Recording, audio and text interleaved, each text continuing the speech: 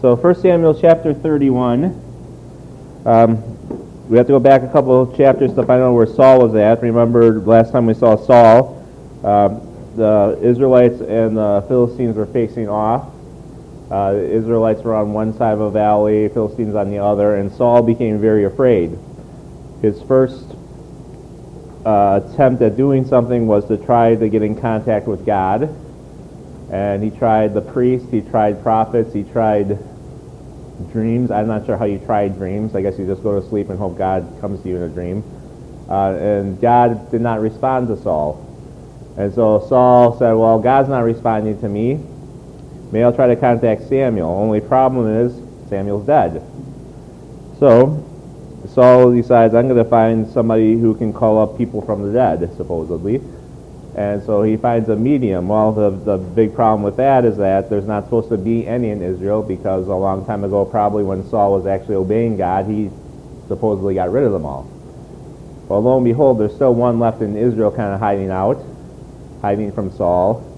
So Saul disguises himself, goes to the medium, and says, I need you to do something for me. Call up the person from the dead that I named for you. And she's like, well, I don't want to do that, because if Saul finds out about it, he'll kill me. And Saul, who's in disguise, and she doesn't know who it is, says, don't worry about it. Nothing will happen to you. I promise you'll be safe. That's what she does, and she says, who do you want me to call up? And he says, Samuel. And so, and this, my thoughts on this is that I don't believe that people can just call up dead people. I don't think that that's an ability that people have. I think this is a situation where, and I'll say, quite honestly, my theory on it is if you were to go with someone today who says they can talk to the dead, I think it's all some kind of trick, some kind of smoke and mirrors type thing. I don't think it really happens. This situation, I think God in His sovereignty allowed Samuel to come back from the dead to talk to Saul, to make a pronouncement to Saul about what was going to happen. And I think this was a one-time situation where God said, I'm going to do this because this is going to further my purpose for what I'm trying to do here. So that's really what I think happened. I don't think that people can really do this. And I'm pretty solid in that belief. So anyway, so Samuel comes back and he says, why have you done this? Saul says, well, I was scared and God wouldn't answer me, so I wanted to talk to you. And to paraphrase Samuel's answer, in my mind, what Samuel says is, well, if God isn't going to talk to you, why do you think me, who has served God faithfully all my life, and now, you know, I'm a dead servant of God, why do you think I'm going to do any better if I'm a servant of God? And then basically Samuel says, well, because you failed God by killing the Amalekites, and because now you've done this, guess what? God's going to kill you tomorrow. And He's going to take your kingdom away, and He's going to give it to David. And so then we have two chapters where we deal with David, and I'm not going to review that because you can look at last week's lesson if you want to do that. And we come back to Saul, and this is tomorrow from that point. So the story jumped over to David for a little bit. Now we're back to Saul. And we're still at this point where the Philistine army is on one side of the valley, and the Hebrew army is on the other side of the valley. Nothing's changed in that one day. And so Saul comes back to his army now just in deep despair. Remember, Saul wouldn't eat for a while, and they finally convinced him to eat. And he's back with his army now, and let's find out what happens to his army. Verse 1, who would like to read? Jana, go ahead.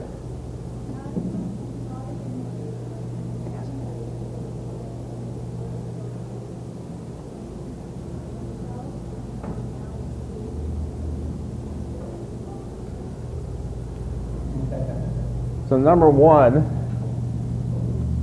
Israel loses to the Philistines.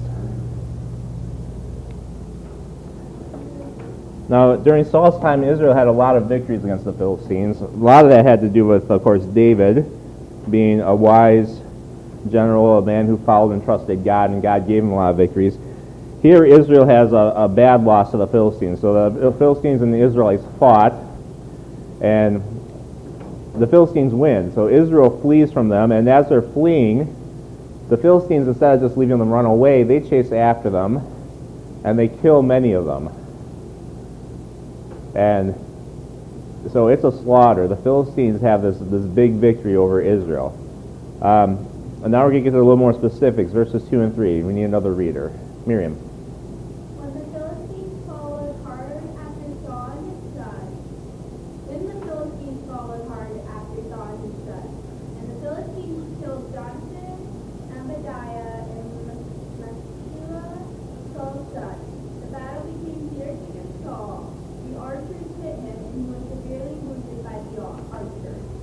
So Saul's sons die.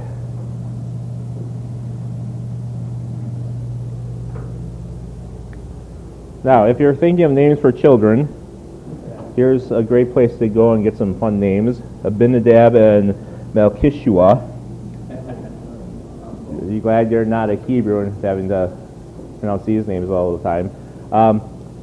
Three of son Saul's die in the battle. Now, Abinadab and Melchishua, we don't really know very well other than by name because they haven't appeared in the story very often.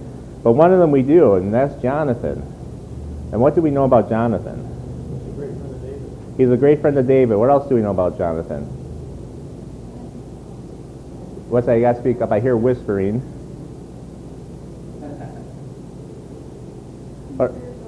He served the Lord. He was faithful to God, right?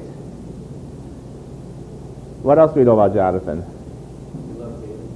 Okay, he was a great friend of David. He loved David. He served the Lord. What else? Was he next in line to be king? He'd been Saul's oldest, so he was the next in line to be king, right? And he told David, "I'm going to give up that right to support you." So he gave up his right to be king because he knew that God had chosen David, and he was willing to follow God's plan instead of his own plan. What else about Jonathan? What was his position in Saul's army? Yeah, he was one of the generals, right? So Jonathan was killed, and he was killed by the Philistines. Now, how many sons does Saul have? How many? Wrong. 4. Saul has 4 sons. 3 of his sons were killed here. We're going to find out when we start 2 Samuel that there's another one left over. Remember, there's a couple times where Saul says to David, "Please have mercy on my house and those who come after me."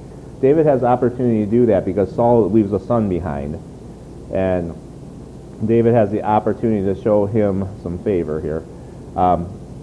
So 3 of Saul's sons die. And actually, this 4th son, there's 7 years where David actually has to wait to become king fully over Israel because of the 4th son. So 3 of Saul's sons die, 1 remains. And it goes on to say that Saul was also wounded.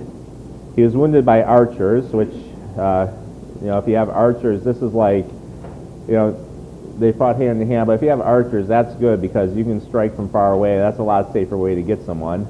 And Saul gets hit by an archer and he's wounded, and it says that he was severely wounded. This is mortally wounded. This is he's going to die wounded. And so his 3 sons die, and Saul is in bad shape. So let's look at verses 4 through 6.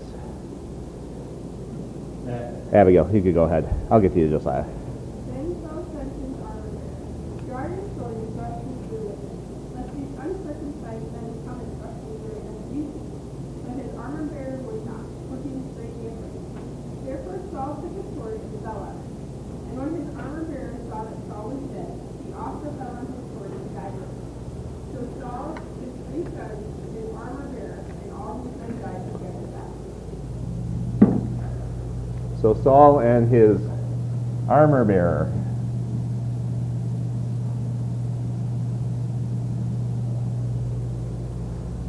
What was an armor bearer? Someone carried the armor. Someone who carries the armor. He's an armor bearer. What would we think of, like, what's an armor bearer kind of? What's his role?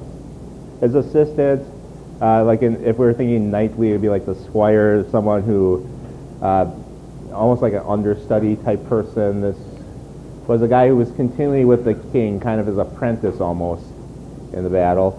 So Carried two important things for the king possibly to the third responsibility. First, he carried his shield. Yep. Second, Remember, Goliath had an armor bearer that carried his shield in front of him. Yep. Second, he carried his staff or his spear. And the third is possibly drive his Chariot. chariot. If he had a chariot, we don't know that Saul had a chariot. Yeah, but that's true. So his armor bearer was someone who was constantly with him. This was Saul's shadow, so to speak. So Saul asked his armor bearer to kill him with his sword. Thrust me through with your sword. And he does this for two reasons. One, because he doesn't want to be killed by uncircumcised people. Now, what does he mean by this? Yeah, somebody who's not an Israelite. He doesn't want. He's being a little bit prideful here. He doesn't want a non-Israelite to kill him. He doesn't want these uncircumcised dogs to kill him. There's a little pride going on still at the end of his life. And then second of all, that they won't abuse him. And literally, this is act severely. And maybe he's afraid that they're going to torture him to death, which is a possibility. He's already dying, but maybe they'll make it hurt more and take their time, so he wants a quick death. And he's hoping his armor bearer will do it. Now, his armor bearer, he's not going to do it. He's afraid. What is he afraid of?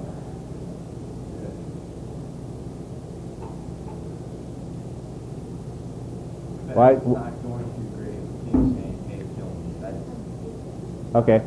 He might be just terrified and shocked and not able to do it. That's one possibility. What else might he be afraid of? Retribution, maybe to kill the king. Okay, there could be retribution for killing the king. That's another option. One more option.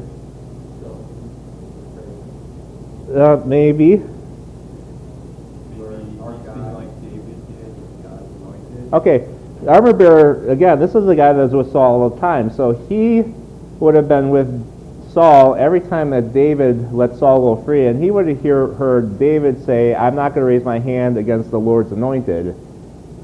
At least twice he heard that from David's mouth. And so maybe there's the possibility the armor bearer remembers this and says, David wouldn't kill Saul because he was afraid to lift his hand against the Lord's anointed. How can I do that? It's a possibility. I just thought I'd bring that up. So the armor bearer, at any rate, the armor bearer won't kill Saul. So Saul kills himself. He falls on his sword. I never know how anybody could do this. This seems like a very difficult thing to do. But we watched some 9/11 videos around the 9/11 time, and we saw the videos with people jumping out of the towers and stuff when it was happening. And I think I could never do that. But for the people, it was either burned to death or fall to their death, and they're making one choice or the other. For Saul, is either kill myself quickly or have the Philistines come and torture me to death. You get in desperate situations, I guess you make some desperate choices. And Saul felt like he was in a desperate situation, making a desperate choice. And some commentators said, well, Saul here maybe still should have trusted God, should have fought to his death, or should have surrendered and hoped for the best. Saul didn't see it that way. He saw two options: die quickly or die a slow, torturous death to the Philistines. So the armor bearer sees Saul kill himself, and he despairs at this point, and he follows suit and kills himself also. And then we get to verse 6, which says, Saul, his 3 sons, his armor bearer, and all his men died together that same day. Now, all his men are who?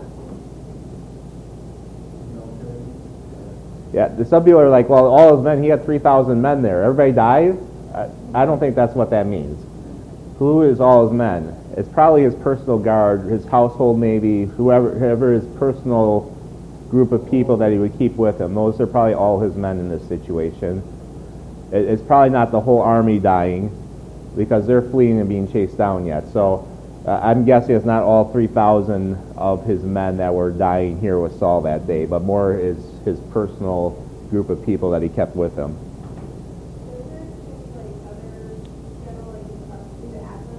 Yeah, he still lives. Yeah, so there's some thought that obviously it's not the whole army here. It's just The king had an entourage. yeah, his entourage, His personal guard. his personal guard. Yeah, That was his unit he was in charge of, and their responsibility. well, it was to keep him safe. Keep him safe. Yep. And he already got hit with an arrow, so they're probably pretty much dead or dying. Wait a minute. Yeah. Yeah, so so all his men are probably his personal men, not the army here. Okay. So verse 7. Let's see what happens here. Ed, we're gonna let you. I And get then you. the men of Israel who were on the other side of the valley, and those who were on the other side of the Jordan, saw that the men of Israel had fled, and that Saul and his sons were dead. They forsook the cities and fled, and the Philistines came and dwelled in them. Well, I'm really off today. These are supposed to be Roman numerals. Okay, so I'm changing to Roman numerals up here. The local people fled. So the men of Israel, the other side of the valley, the ones that are nearby, on the other side of the Jordan here, they saw the Israel fleeing. This is the army. They saw the army fleeing. They saw that Saul and his sons were dead. I don't know if they actually saw them die or they heard news of it, whatever. So they forsook their cities. They took off. They're like, we're doomed. We're getting out of here before the Philistines come and kill us. Which makes it really easy for the Philistines, because the Philistines go, whoa, already built cities for us. Awesome.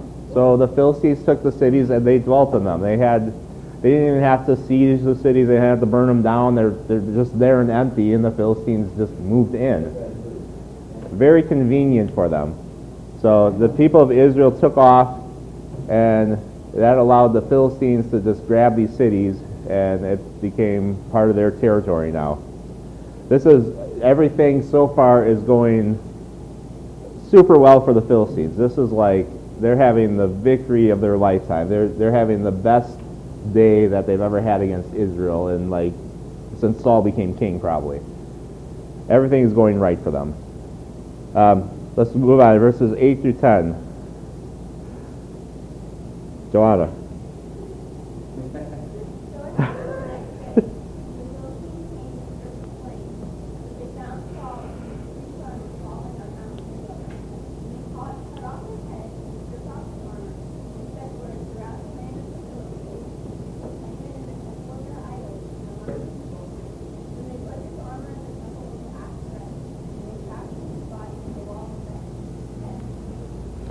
The Philistines celebrate their victory.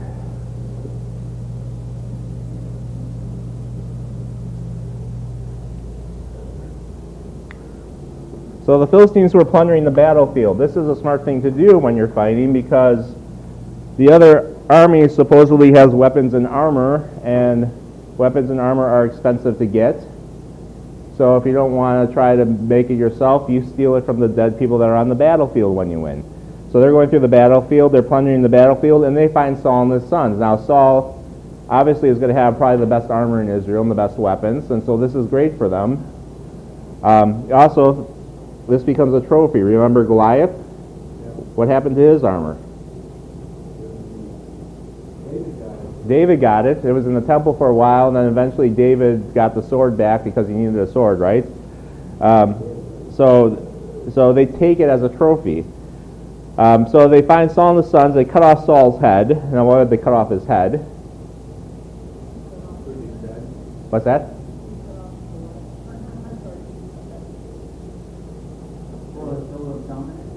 Yeah, it's a show. You bring the head of the king back and say, look, we killed the king. Here's proof. Here's his head.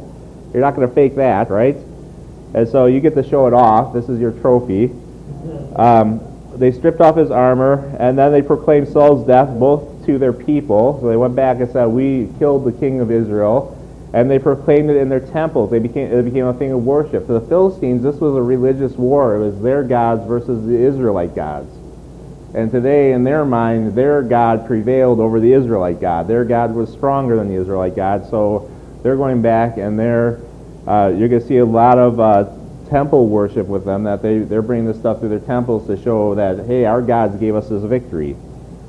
So they placed Saul's armor in their temple, and then they took Saul's body without his head, and we'll find out later that his sons are there too, but they fastened his body to the wall at Beth-shan.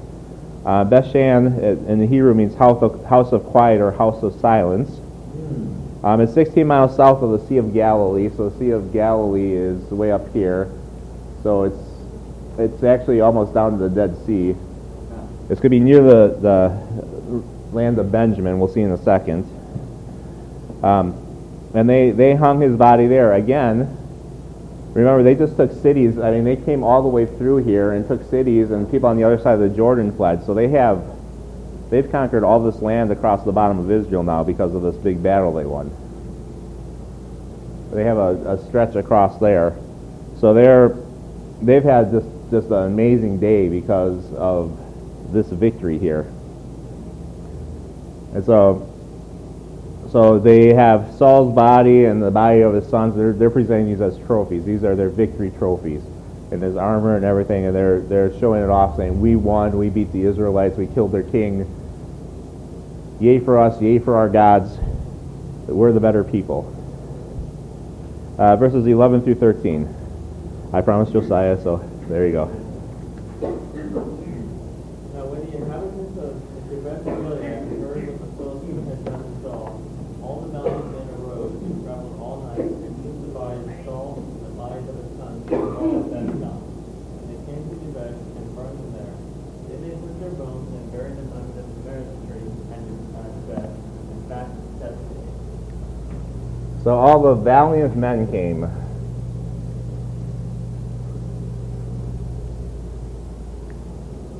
They come and rescue Saul's body. They're from the inhabitants of Jabesh Gilead.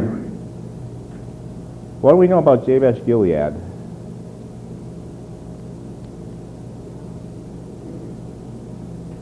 We've encountered them before. Are you looking it up, Abigail? Saul saved them. Yeah, when did Saul save them? What happened before chapter 11? It's a good job, Ted. What happened in chapter 10? Yeah, remember when Saul was anointed king, and some people were like, "Oh, yay, we have a king now," and other people were like, "What can this man do for us? Can this guy really save us?" Remember, there were these worthless men that did not really like Saul. They were trying to put him down. They were trying to belittle him. And the first task that Saul had was to save Jabesh Gilead from. It wasn't. Who were the people there? It was the Ammonites. Yeah. And they were being attacked. Remember that the Ammonites were like, they surrounded the city, and the men of Jabesh Gilead said, "We're trying to sue for peace." And they said, "Well, if you poke out your right eye and do this, then we'll let you have peace." And they were like, "We don't want to do that." So they sent for Saul, and Saul gave them this day tomorrow your deliverance will be here. And he comes and he wipes out these guys and saves the city. So Saul reigned about 40 years. 40 years later, these guys, I think, remember what Saul did for them. And they find out where Saul's body is hanging there, and they said, "This is not right." And so they get together and they make a plan, and they decide they're going to rescue Saul's body. And so they travel by night, and they grab Saul's body. And here we see that they rescue Saul's body and his sons from the wall of Bethshan. So they took all 4 of those bodies. And then they burned the bodies. Now, why would they burn the bodies? For sanitary reasons, or maybe some Philistines take their bodies back? Yeah, the one, I don't think for sanitary reasons necessarily. That's one theory, is that the Philistines can't get the bodies back easily because they might want to try to do that. Also, the Philistines probably disfigured the bodies so badly, it was probably something that they didn't want to just bury them disfigured, and so they burned them. Usually, the Israelites wouldn't burn bodies. That wouldn't be their normal way of burying somebody. And so this was an unusual circumstance. But they only burned them. They didn't burn them all the way because their bones were left, and they buried their bones. And they burned them in Jabesh Gilead. And it's important to note that David later finds where Saul's bodies are buried, and he moves them to Saul's hometown. So he unburies them and then reburies them where they should be buried, in his hometown, in his inheritance. But for now, the men of Jabesh Gilead were trying to do what they could for him, giving him a more honored place of rest. And they fasted for 7 days because of the death of Saul. Now, Jabesh, the people of Jabesh Gilead, I don't think they were necessarily honoring Saul because Saul was doing great and good things. I think this was kind of the same theory that David had in not killing Saul. This was the Lord's anointed. This was the leader of their people. And he may have done some wrong things, but he didn't deserve to be dishonored and mocked and hung to a wall like the Philistines had. And so they were going to do that to at least honor him in that way. So it talks about them here being valiant men to do this. I think the author recognizes that and saying that he deserved more dignity in his death, even though he had disobeyed and forsook God, that he didn't deserve to be mocked the way the Philistines had mocked him. And so these men rescued him from that, his body from that, and they gave him a more proper burial than what the Philistines were giving him. So that's the death of Saul. Not a very happy death at all. And when you look at this, Saul, you can say, well, Saul did this to himself, right? Saul rejected God. He disobeyed God. He didn't do what he was supposed to do. And, he had fallen so far that he got tied up into the occult even at the end. And God had totally rejected him and put him had him in this circumstance where he would die like this. And so it was Saul's fault here. So I want to look at some of these takeaways, and I want to spend some time on these this morning since we have time. Saul's disobedience caused the loss of this battle. And that you can look directly at chapter 28, when Samuel says, tomorrow you will die, and Israel will lose the battle. It was because of Saul's disobedience, God said that this would happen here. So Saul's disobedience caused the loss of this battle. And it caused the death of many soldiers. It caused the death of his 3 sons, and we already talked about Jonathan's character. Jonathan was a man who loved God, who feared God, who did what was right. And because of Saul's disobedience, Jonathan died. As well as the loss of protection of the homes for those who lived near the battle. There were a lot of people who fled and lost their homes to the Philistines because of Saul's disobedience. And I write here that we may think that our sin only impacts us and that is not a big deal, but our sin has an impact on those around us. And you look at Saul, and his sin never just impacted himself. It always impacted people around him. It always caused problems for people around him. It was never just Saul's sin and Saul's consequences. Even David, further on, when David sinned with Bathsheba, there were consequences to his family. There was consequences to the nation of Israel that happened because of what he did.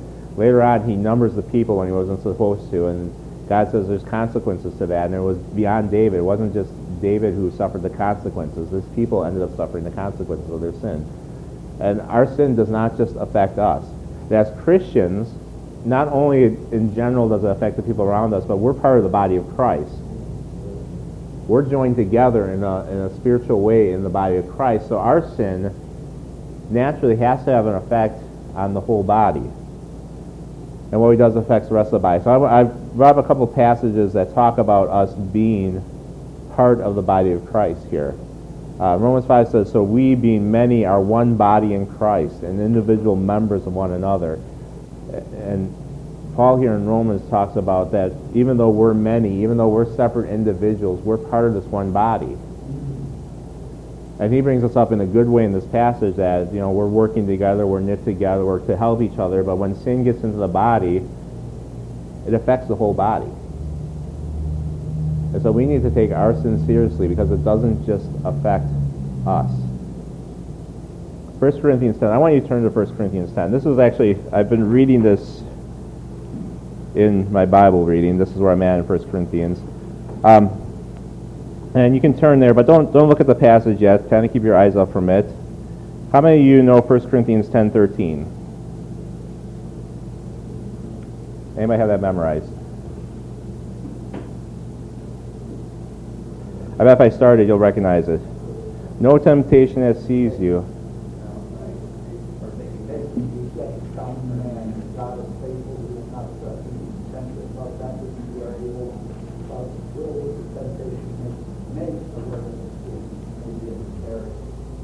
Yep. So you know that verse, right? You guys have heard that verse before, right? And it's no temptation has overtaken you, because I learned it in I learned it, I think, NIV when I was a kid. No temptation has overtaken you except such as common to man.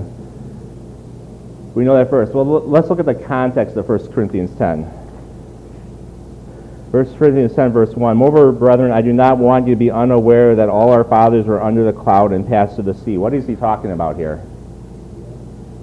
The Exodus. He's talking about Israel, right? Our fathers, he's talking about the fathers in Israel.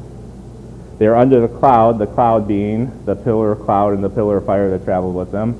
And they passed through the sea being the Red Sea crossing, right? All were baptized into Moses in the cloud and in the sea.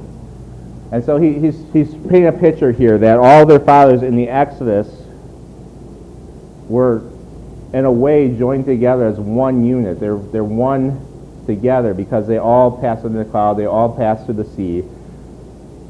They were one together because of this, right?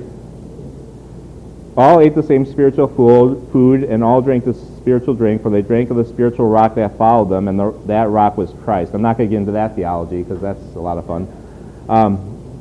But with most of them, God was not well pleased, for their bodies were scattered in the wilderness.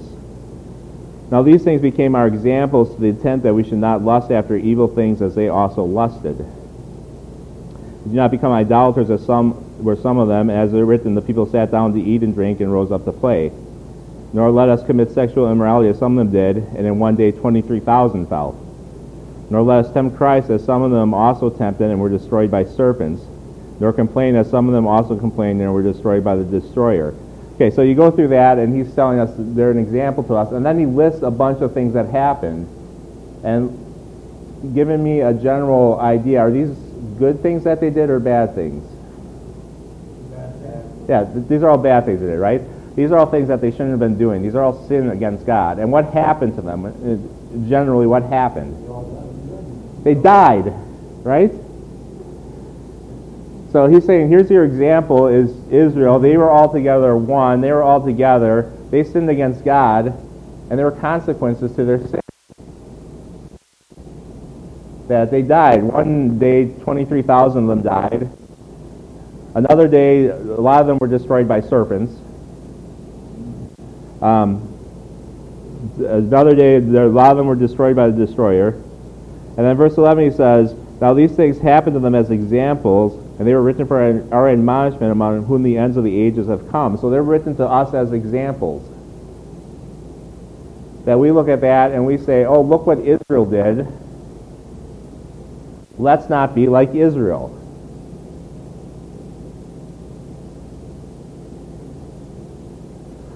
Now again, I'm going to come to this verse in verse 17. So I want you to stay with me here. He's talking about Israel as a unit, and Israel as a unit, sin entered into Israel, and people were destroyed by sin.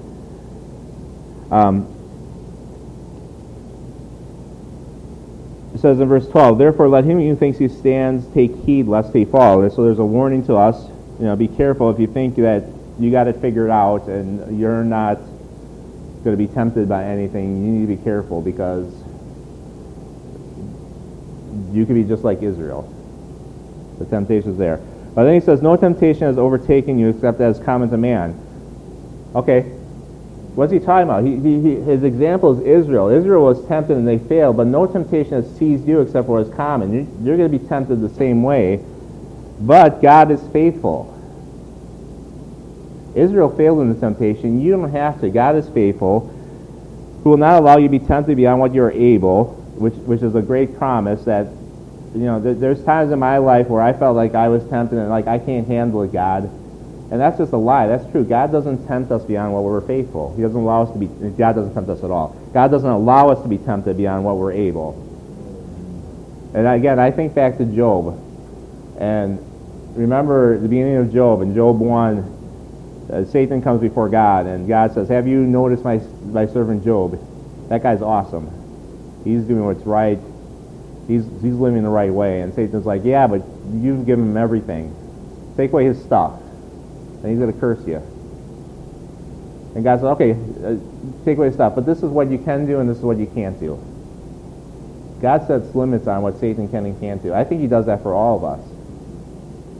I think, and I don't, again, I've said this before, I don't think I draw Satan's attention. I'm not that important. I think Satan has bigger fish to fry, but I think there's spiritual warfare going on. And I think God's setting limits on whoever is coming after me in the spiritual realm and saying, this is what you can do to Sean and this is what you can't do to Sean, because this is what Sean can handle and this is what Sean can't handle. This verse tells me God's not going to allow me to be tempted beyond what I can bear. So there's limits, and God says, this is what you can do to him and this is what you can't. And I think that's true of all of us. So when you think, I can't do it, that's a lie, because God's not going to give you something you can't do. God is faithful. He's not going to let you be tempted beyond what you can bear. But where you're able. But with the temptation, you will also make a way of escape. So there's a way that you can get away from that temptation. And this is interesting, because look at the way this was worded. He'll make a way of escape. So it sounds like the temptation will go away, right? But then look what he says, that you may be able to bear it. The way of escape is a way that you can bear the temptation. So it doesn't mean necessarily the temptation will go away. It's a way of escape so that you can do the right thing in the midst of the temptation. So God's not going to take it away. He's going to help you do what's right even when the temptation's there. Anyway, but this is all in the context of Israel as an example, right? So verse 14, he says, therefore, my beloved, flee from idolatry. Why is he talking about idolatry? Well, idolatry was one of those problems that Israel faced. And the Corinthians also would be facing this in their culture. And so Israel's your example. They had trouble with idolatry. Even in the Exodus, they had trouble with idolatry. Moses goes up to the mountain. We don't know where he's gone. Make us a god that can lead us out of here. Okay, give me your gold and silver and we'll fashion a calf. Aaron, what have you done? Well, we threw the gold in the fire and out came this calf. Sure it did. You know, they were making idols. I speak to you as wise men, judge for yourself what I say. Now look where he goes. Flee from idolatry. Look where he goes next. The cup of blessing which we bless, is it not the cup, the communion of the blood of Christ? The bread which we break, is it not the communion of the body of Christ? What is he talking about? He's talking about church. He's actually bringing it back to the Lord's table. So flee from idolatry. Now he's going to bring in the Lord's table. He's going to tie it together in just a second. So verse 17 says, for though many, are one bread and one body. And he ties the idea of the bread to us, that we're one bread, we're one body. For we all partake of that one bread. And you have to go back to the beginning of the chapter. What was Israel? They were all passed under the cloud. They passed through the sea. They took the same spiritual food. They had the same spiritual drink. And now Paul's saying, you as one body and one bread, you're one. And the proof of that is that you share in the testimony that you belong to Christ. And that's what the communion table is, right? It's a testimony that say we identify with the shed blood and the broken body of Christ. And he's saying, because you say that, guess what? You're part of that one body. You're part of that one group. He used an interesting word in the second verse. The first verse, he says, second verse. All were baptized in Moses and the cloud, and they said, they all got wet. They went across on dry ground. There's identification. It's identification, yep. That's the whole idea of identification, And he's tying it into even, as we take the Lord's table, that we're identifying with the death, the broken body, and the shed blood of Jesus Christ. And then he says, verse 18, observe Israel at their flesh. He's still going back to Israel. Are not those who eat of the sacrifices partaker of the altar? So remember back, and you have to remember back years ago when we taught in Exodus and Leviticus. When people brought the sacrifice, what happened? Many of the sacrifices, they took part of that sacrifice and they ate of the sacrifice. Why did they eat of the sacrifice? That was part of the worship. That was part of them identifying with that which was sacrificed. And they're saying, this sacrifice was for me, I'm eating of it because this is my sacrifice. And they would eat part of that sacrifice, and that's what Paul's coming to here. They eat of the sacrifice, they're partakers of the altar. Verse 19, what am I saying then? Well, tell us what you're saying, Paul. That an idol is anything, or what is offered to an idol is anything? Because remember in verse 14, he's talking about flee from idolatry. Is an idol anything? Are any of these false idols anything that's real? They're not. There's only one God, right? These false gods aren't anything.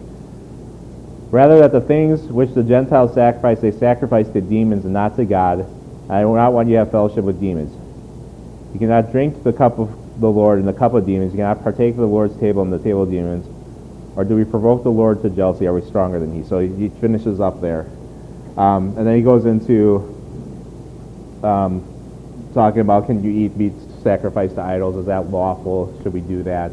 That's another discussion for another day. But the idea here is that what he talks about this verse in verse 17, that we're one bread and one body, he's looking back to all these other verses here and starting out in Israel and their sin, and they're being an example to us and telling us, look at them as an example. Don't do what they do. Don't sin because you're one body. Because your sin affects what happens. In Israel, when they sinned, 23,000 people died, and serpents killed a bunch of other people, and the destroyer destroyed other people because their sin affected those around them. And you're one body, and just like Israel, just like they were baptized into the cloud, just like they were baptized into the sea, just like they partook of the bread and they partook of the water from the rock, because you identify with Christ, because you're one body, your sin affects those around you. And he ties it directly to idolatry. So don't be participating in idolatry. That's fellowship with demons, and you're going to bring that into the body. Don't do that. But that applies to all sin. Don't sin because it affects the body of Christ, and you're part of that body. Does that make sense? Like, and when I was reading this, I've always known 1 Corinthians 10:13, and I never looked at the context of where it was from. It's good to look at context. It's good to read through and see the context of some of these verses. A couple other verses here. 1 Corinthians 12:12. For as the body is one and has many members, and he's here talking about physical body. You look at your body, you have different parts of your body. But all the members of that body, being many, are one body, so also is Christ. You know, he makes the argument, your eye is not your nose, and your nose is not your ear, and your ear is not your foot. But they're all part of your body. They're all important, they all have a function, and he's making that argument. You know, we're one body, and we may not be the same, we may not do the same things, but we're all together as one, and so what we do affects the body. And he even makes the point that, if one body is, part of the body is hurting, the whole body is hurting. Again, I don't know if you all knew this, but about a month ago, maybe a month and a half ago, I don't remember how long ago it was, I got swarmed by bees, and I took about 30 stings in the ankles, and that was on a Saturday, and for the next day and a half, well, actually it was longer than that, I could barely walk, but from Saturday to Sunday, I was really kind of foggy and dizzy and just really in bad shape. My ankles got stung, but I couldn't function after that for a day and a half because my body's one. It's not just like, oh, my ankles are bad, but the rest of me is fine. It affected the whole body, and that's kind of how sin affects the body of Christ. When sin gets in there, it's going to affect the people around you. It's going to affect the body, so we need to be careful about that. Ephesians 4:4-6. This is a passage I preached on at the beginning of the year. Actually, it was the last fall I started on this passage. There's one body and one Spirit, just as you were called in one hope of your calling, one Lord, one faith, one baptism, one God and Father of all, who is above all and through all and in you all. You see how often the word one is used in there? Do you think there's a oneness to who we are in Christ? There's a oneness to what this group of people is, this body that we are. So we need to be careful of our sin. And then Ephesians 4:25. Therefore, put away lying. And here he's dealing with the civic sin of lying. Let each one of you speak truth with his neighbor, for we are members of one another. Because your lying affects other people. So Saul's disobedience had consequences, not just for himself, but on many people around him. It affected many people, and the consequences of that affected many people. Our sin affects many people, even outside the church, but especially within the body of Christ. We need to be recognize that and say, my sin is a serious thing, not just for me. It's not just a private thing. It's not just between me and God. It's something that affects all of us. So that's my takeaway number one. And thank you for listening to that. Takeaway number two, David was anointed king of Israel. But he had to wait until God chose to make it happen. For David, he had to trust God's faithfulness and wait patiently on the Lord. So I want to give you a little quick timeline here. This is a very brief one. Saul becomes king. When does Saul become king? In the past. Around 1050 BC, Saul becomes king. We'll debate 1051, 1048. Let's call it 1050. That's pretty close. So next one is, when is Saul rejected as king? When does this incident with the Amalekites happen? This is about 1030 to 1028 BC. So he's king about 20 to 22 years. He faces off the Amalekites and disobeys God, and he's rejected as king. That's about the same time Saul's anointed, because remember, Samuel goes right from there to anoint David, right? So, same time Saul's rejected as king, the same time David's anointed. When does Saul die? About 1010 BC. So how long from when David was anointed to when he actually sees Saul die and has the opportunity to become king? How long did he have to wait? 20 years. How long? 18 to 20 years. I was thinking of the whole ring.